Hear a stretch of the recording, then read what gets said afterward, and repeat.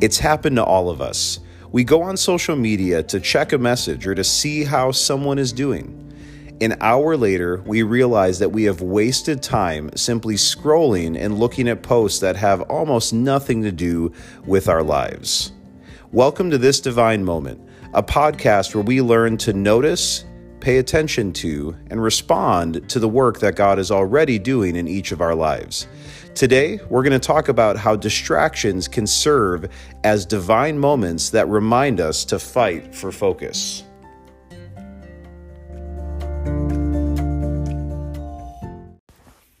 Well, hey everyone, welcome to This Divine Moment. I am your host, Ben Cornick.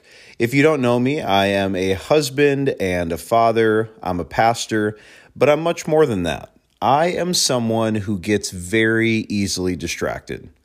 Every single day, I get distracted by things.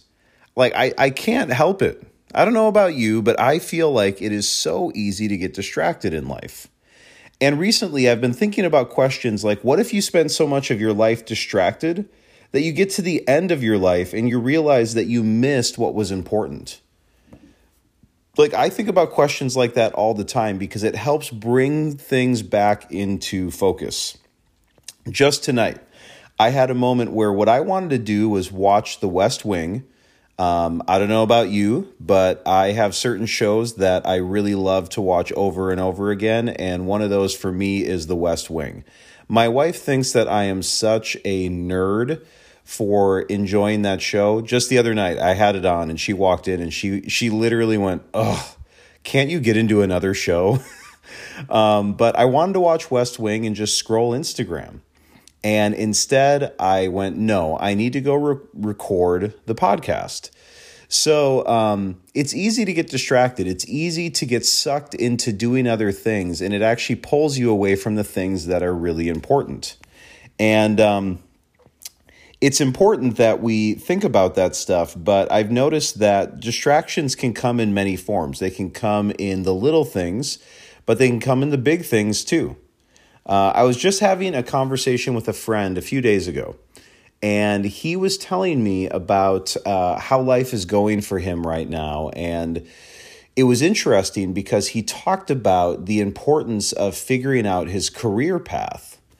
And as he was talking about it, he was just so emphatic about having to figure these things out and why it's important. And then I thought about a moment that I had with a different friend who is on the cusp of retiring. And he actually, instead of saying he's retiring, he likes to say that he's repurposing. And I love that because that's the truth, is that your purpose doesn't leave you. You just are changing what that purpose looks like. And so anyway, he is in a place where he is leaving a career that he's done for 35 years. And I look at that and I go, well, wait a second. Why would we put so much time and energy into a career?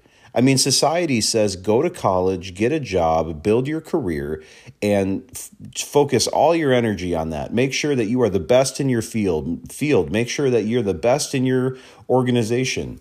And then one day they just give you, a gold watch or a little globe with your name on it, and they say thanks for your service, and then you ride off into the sunset. And then what? And so I had a divine moment. As this friend was talking to me, ironically, I was distracted. I wasn't hearing him for a little bit because all of a sudden my mind went on this huge tangent about the idea of fighting for focus. I thought, man, we have to fight for focus because distractions don't just come in the little things like scrolling on social media. Distractions also come in the big things like our career. And maybe you're not a career person. Maybe you say, no, I decided to be a stay-at-home parent. Well, sometimes then the fact is that you could have all the things in life that feel so big and important, like making sure your kids get into a good school or making sure your kids are part of a certain program or whatever it might be. Those things, though they're important, you have to make sure that you're prioritizing and focusing on them in a way that's actually healthy. And then of course dishes pile up and laundry piles up, and those things, as much as those need to be done, they can serve as distractions as well. I once talked to someone who told me that they are really good at distracting themselves with things that seem important enough so that they can avoid the things that they know need to be done, but they don't want to do them. So, for example, they would do the dishes as opposed to having a difficult argument with a family member that they know that they need to have. Or not a difficult argument, a difficult conversation that they know that they need to have. And so anyways, there's so many distractions that can come. And you have to hear me. Am I saying that careers are bad? Of course not. Is college wrong? No, I'm not saying it is. For some people, it might not be the right thing. Is being a stay-at-home parent a bad thing? No. Is trying to get your kids into a good school or a certain program, keeping up with your house and making sure it's clean, are any of these things wrong or bad? No. So what I'm talking about is a little bit different. What I'm talking about is priorities. How do you prioritize these things? And then how do you maintain focus to make sure that your priorities are staying where they need to? A great example I can give you of this is our physical health. How often have you decided to prioritize your physical health, but then over a period of days or weeks or months, other things begin to creep in? You begin to get distracted. You lose your focus. And before you know it, you were working out 5 days a week and now you're working out 1 day a week. Or you were really counting all your calories or focusing on what you were eating. And now you will eat things without paying attention to it. And you'll forget how many calories you had, or, whatever you do to keep yourself physically fit, you realize that you've been distracted. A few years ago, I read a book called Essentialism by Greg McKeown. And he talks about how the most productive or history-changing people in the world have always been people who got really uber focused on a very few things. He said that for many people, having a focus on just 2 to 3 major things in life is what causes people to be successful. It's what separates the people who love their life and make a difference from those who are just kind of existing day to day and trying to make it through. It's an incredible book. Some people, it might not be their type of thing. If you're not really into like productivity, business type books, you might not love it. But you could always find podcasts that he's done and different shows that he's been on where he's explained his thought process. But essentially what it comes down to is that the idea of essentialism is that you choose a few things in life that you are going to be about, and that is it. Now, in our society, that seems crazy. Like we want to do it all. We want to do everything. We want to be involved in all of it. We want to go to all the places, do all the things, try all the careers, do whatever it is that we feel like doing. Often the people in our society who get a lot of praise are those who are generalists, those who have traveled all these places or done all these things. And yet limiting ourselves is actually better. I was just listening to a podcast where there's a woman describing this idea that in our current generation, in our culture, this idea of committing yourself to something and limiting yourself feels like such a terrible thing, that there's a value of keeping your options open.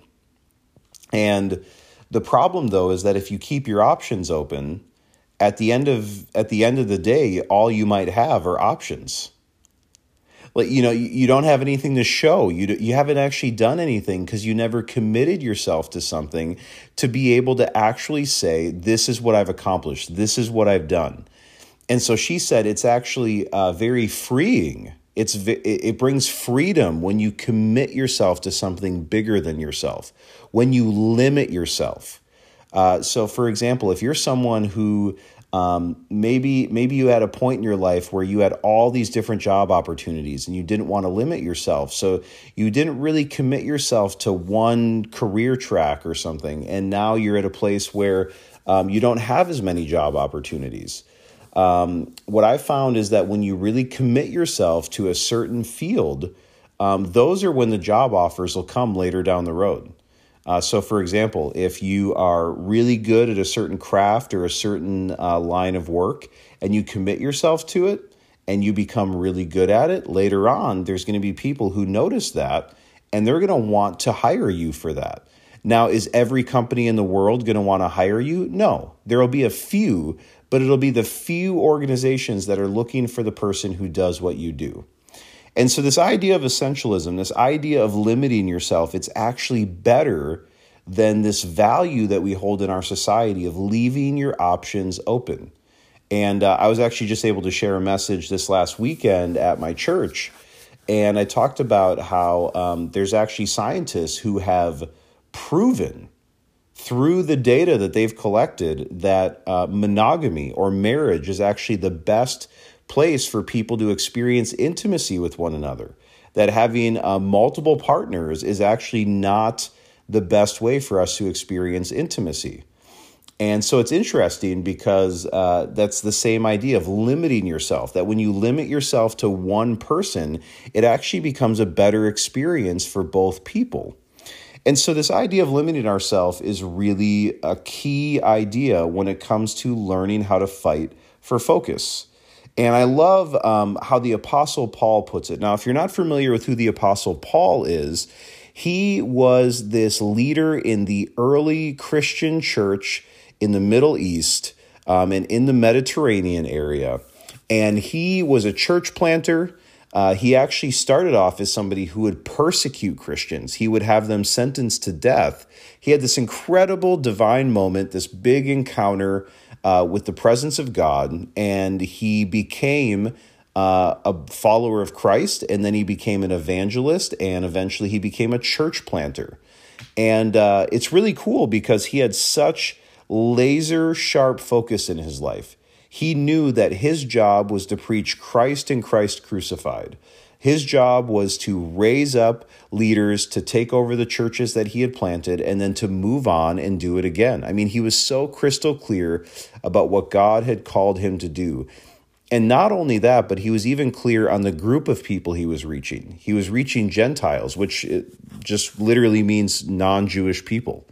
So he was a Jewish man, but he knew that God was calling him to reach Jewish people. So he was laser focused. And so he's teaching this young guy named Timothy.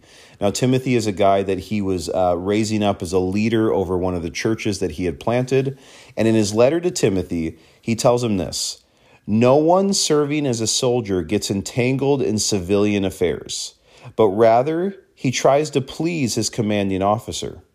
Similarly, anyone who competes as an athlete does not receive the victor's crown except by competing according to the rules. The hardworking farmer should be the first to receive a share of the crops. Reflect on what I'm saying, for the Lord will give you insight into all of this." Now, I love this passage, and that last sentence, it used to haunt me when I would first read this, because he says, reflect on what I'm saying, for the Lord will give you insight. And I'm like, Paul, no, just tell us what you meant. But the beauty is that we do have to have those moments where we really reflect on the scriptures. And the more I reflected on this, the more that I thought these are three areas in life that we often, even in secular society, they will point to these three areas as great ways to learn focus. So, for example, if you've heard of Jocko Willink, he's this great guru when it comes to leadership. And he can tell you all day what it means to be able to focus. He can tell you all day what it means to be able to stay on mission and all of these things.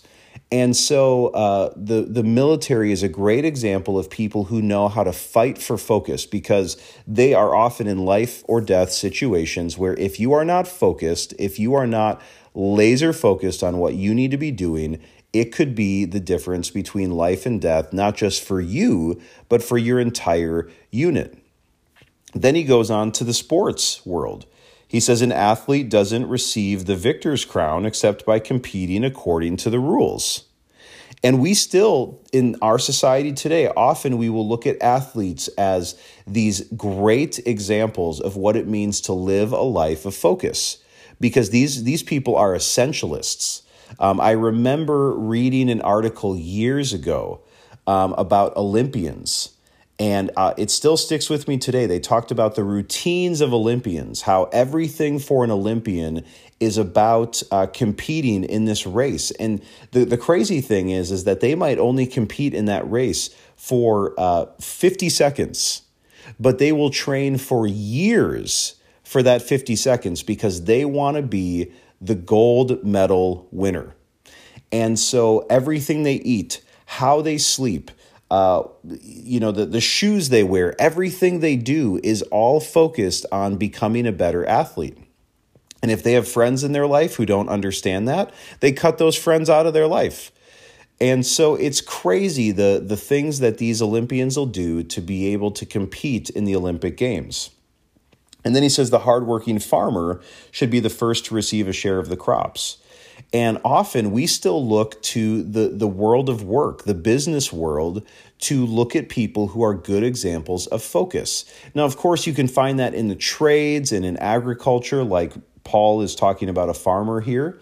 But you can also look at the people who've built large companies or who have perfected their particular skill in their sector or their arena of work. And we look at these people and we say, yeah, learn from them because they were focused and they were dedicated and they were diligent. And so Paul, it's interesting that he's using these three different areas that still today, a couple thousand years later, we are still looking to those three areas of society to learn what it means to focus. So what Paul is telling this young man, Timothy, to do is, you know what, Timothy, you have got to learn how to fight for focus. You have got to be able to know what's important to you and then cut out all the rest and be unashamed about it. Be unapologetic about it. Just be focused on what you know you need to be focused on and cut out the rest. So you and I, we need to decide what is important in our lives. And we can go back to that question that I asked near the beginning. What if you spend so much of your life being distracted that you get to the end of your life and you realize that you missed what was important? And so again, is social media necessarily an evil thing? No. Is having a career a bad thing? No. Is doing the dishes bad? No. But make sure that you are keeping everything in priority. When I was a teenager, I once heard this analogy of having the big rocks in your life. You've got to decide what the big rocks are, the things that don't move, the things that you put in your calendar and in your life, and they just stay there. So for me, my big rocks are, first of all, my time with God. Every single day, I want to spend time with God. Usually for me, what that looks like is I spend some time reading the Bible. I try to read 5 Psalms a day. I try to read a chapter of Proverbs every day. And then often I'll read a little chunk out of the Old Testament and a little chunk out of the New Testament. Sometimes I'll listen to the Bible on audio. You can do that with the Bible app, which is provided by Life Church. And you can just literally turn on the Bible. There's a little audio button that you push. You hit play, and someone reads the Bible to you. I do that often when I'm driving or when I'm waiting for something because it's just a great way for me to stay engaged in God's Word. So every day I try to engage with God's Word, and then I spend time in prayer. And I commit myself to God and whatever will He has for me that day. And then I want to make sure that I'm listening to Him. You know, what might He want to say to me as I get ready for my day? And then I try to stay connected to Him throughout the day. So that time with God is one of my big rocks. I will not let that move. Another one is my time with my family. That looks like doing dinner together. That looks like when we make family plans, I'm going to make sure that nothing gets in the way of that. That looks like the Sabbath. That, of course, that's part of my time with God, but that's also for my family. And so those are big rocks that don't move. One of my big rocks that doesn't move is preaching the gospel. I'm blessed and privileged to be able to preach the gospel a couple times a month at a church that I work at called Christ the Rock. And of course, I teach through multiple portions of the Bible, but every time I preach, I get up and for a portion of my message, I make sure that I give a clear gospel presentation. It's a really important conviction to me. I want to spend my life preaching the gospel, Christ and Christ crucified.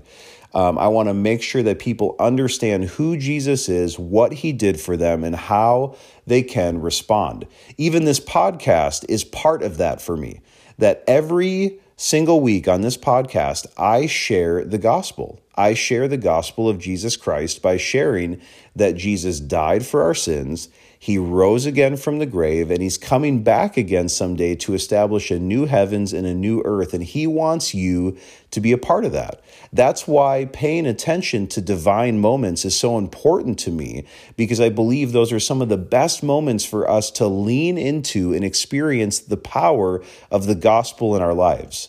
Because the gospel isn't just information. The gospel is this powerful message that brings change in our lives. And I heard the gospel when I was 15 years old, and now I live this life where, to me, God is real, and he's involved in my life, and all these things that are happening, I have divine moments because I believe that God is at work in my life, and the gospel is what led me to believe that. So that's a big rock that is not going to move. Life-giving time, or time with life-giving friends. I have these really life-giving friends. I've got a handful of them in my life, and I make time in my calendar to spend time with them because that's important for filling my soul. Time working out. I want to make sure that I have time in my schedule every week for working out. And then taking care of the things that God has put me as a steward over.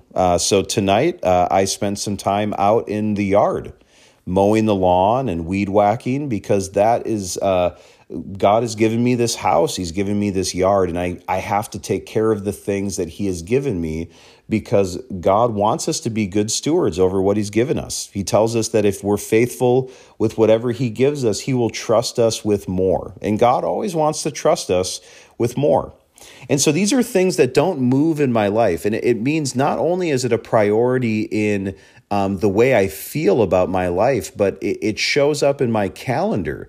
It shows up in the way I spend my money.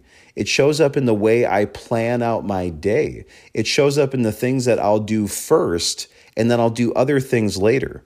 So I might have other things that I want to get to, but I'm going to make sure that I spend time in God's word, time with my family, time sharing the gospel with other people, time with my friends, time working out, and then I can get to some of the other stuff that's on my list. And so you've got to decide, what are the big rocks in your life? What are the things that just will not move? See, some things might change from season to season. In one season, you might focus on certain things. In another season, you might focus on other things. But the big rocks, those don't change. Those are the things that stay the same. And a way to think about that is, if you've got these big rocks that have been thrown into a stream, and you think about your stream, or you think about your life as a stream, well, there's always water coming down. There's always movement happening. But the big rocks are the things that just stay in place. And so what are your big rocks? You got to figure that out. I would recommend praying. I would recommend talking to other people in your life and figuring out what those big rocks look like for you. Some of the seasonal changes that happen might be how you spend your time working. It might be how you spend your time doing certain hobbies. It might be what you spend time with when it comes to people like friends or family. So, for example, I'm in a season where my boys are at ages where a lot of our time together looks like watching the weirdest YouTube videos. I don't understand what kids watch on YouTube. Like I'll say, hey, we pay for all these different really well done shows. Why don't we watch one of those? And they go, no, I want to watch a kid open up toys. Okay, sure, let's do that instead. So right now, that's a lot of what I spend time doing with my kids, is things like that, or playing games. Well, in a few years, I'll probably be spending time with them in very different ways. So from season to season, how that time is spent and what it looks like might look different, but the priority stays the same. I'm going to spend time with my boys because someday they're going to move out of my house. And by that time, I want to have built such a good relationship with each of them that they trust me and that they still want to spend time with me. Not because they have to, because they live in my house, but because they want to. And so that's a big goal of mine. And that is why that is a big rock that's never going to move. And so here's something you can do to help yourself with this process. Stay honest with yourself. Get radically honest with yourself about what is important to you.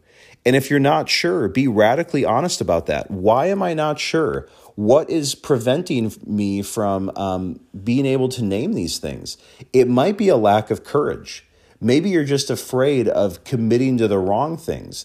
It might be FOMO. Maybe you feel like you're gonna miss out if you commit yourself to certain things and you limit yourself.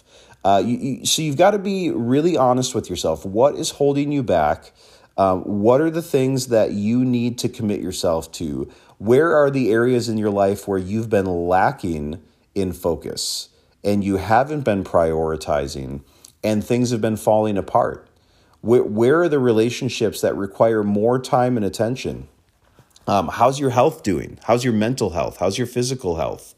How is your career? Like if you do have a career, are you prioritizing that in the right way? How's your relationship with God? These are all the questions. Be really radically honest with yourself and actually evaluate where is your life at.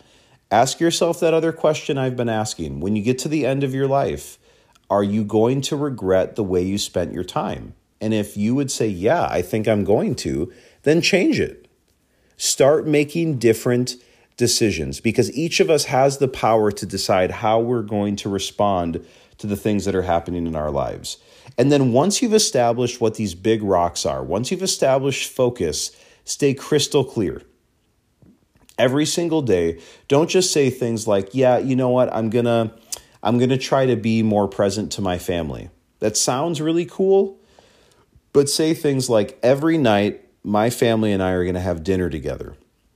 Or every day I'm going to work out for at least 15 minutes. I mean, whatever it is for you, get crystal clear about it. Make it something that's actionable. Go back to that old, SMART goals type of an idea and really decide that it's going to be something that you can actually make it actionable, measurable, all of those things.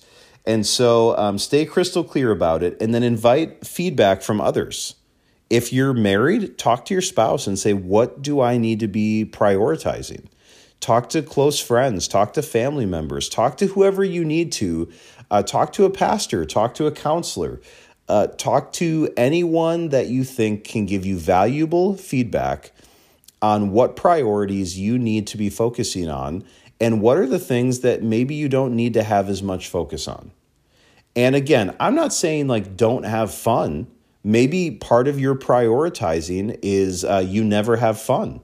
And so maybe once a week, you need to schedule time to go do something that is fun and life-giving to you. So I don't want you to think this is just all about productivity and getting things done. No, this is about living the kind of life that when you get to the end of it, you're going to look back and say, I am so thankful for the way that I spent my time. Because the way we spend our days is the way we spend our lives. And so we got to be really crystal clear about this. And of course, you can look into all sorts of these ways of prioritizing, like block scheduling, batching your different activities together, creating artificial deadlines for yourself. So sometimes the best way you can keep focus is by saying, I have to get this done by this time, even though nobody else is expecting you to. It will help you stay on track and stay focused. You can create boundaries for yourself. So you can say, on these days, I only do these things. On those days, I never do this. Whatever it is that you need to do, look into those things and help yourself out. But again, this is one of those things that it has to be you deciding how you want to spend your life, how you want to spend your days, and then fighting for focus. It's not easy, but the fruit of what comes out of it is so worth it. And so may you learn what it looks like to fight for focus. May you learn what priorities need to exist in your life. May you figure out what the big rocks are for you. And may God help you to see the way you ought to spend your days, because the way you spend your days is the way you will spend your life.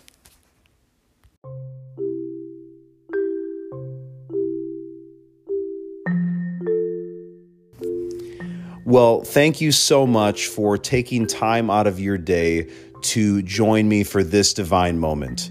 If you like this podcast, I would love it if you would leave a review or a rating, and even if you would share it with your friends and family on social media, because the more that you do things like that, the more that people will find this podcast and the more that we can be a part of their lives and helping more and more people notice, pay attention to, and respond to the work that God is already doing in each of our lives. Well, thanks again for joining me, and I will see you again next week for another episode of This Divine Moment.